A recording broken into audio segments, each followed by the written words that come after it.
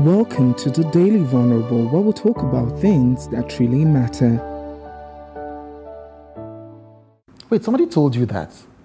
Someone told you that in this life you're not going to make mistakes. Someone told you that in this life you're not going to face pain, doubt, suffering. Somebody told you that? Somebody told you that?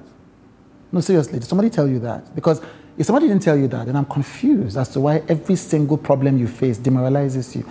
I'm confused. Who promised you that life was going to be easy? Who promised you that? Who promised you that your plans were going to come to fruition? Who promised you that? Who promised you that there was not going to be any pain? Who promised you that people were going to like you, support you? Who promised you ease? Who promised you success? Who promised you clarity?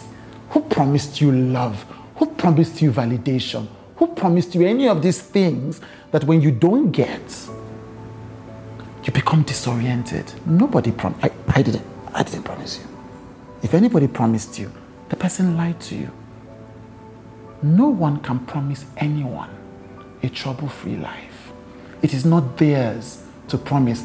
Actually, if you're a Christian, the only promise that the Christ gave is that in this life you will have tribulation.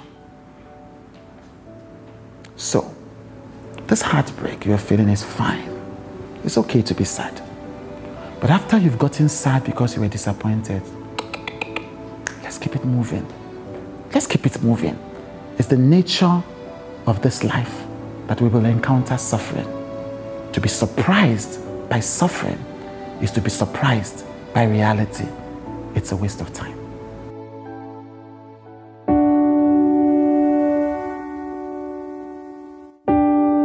Thank you for listening to the Daily Vulnerable with Chude.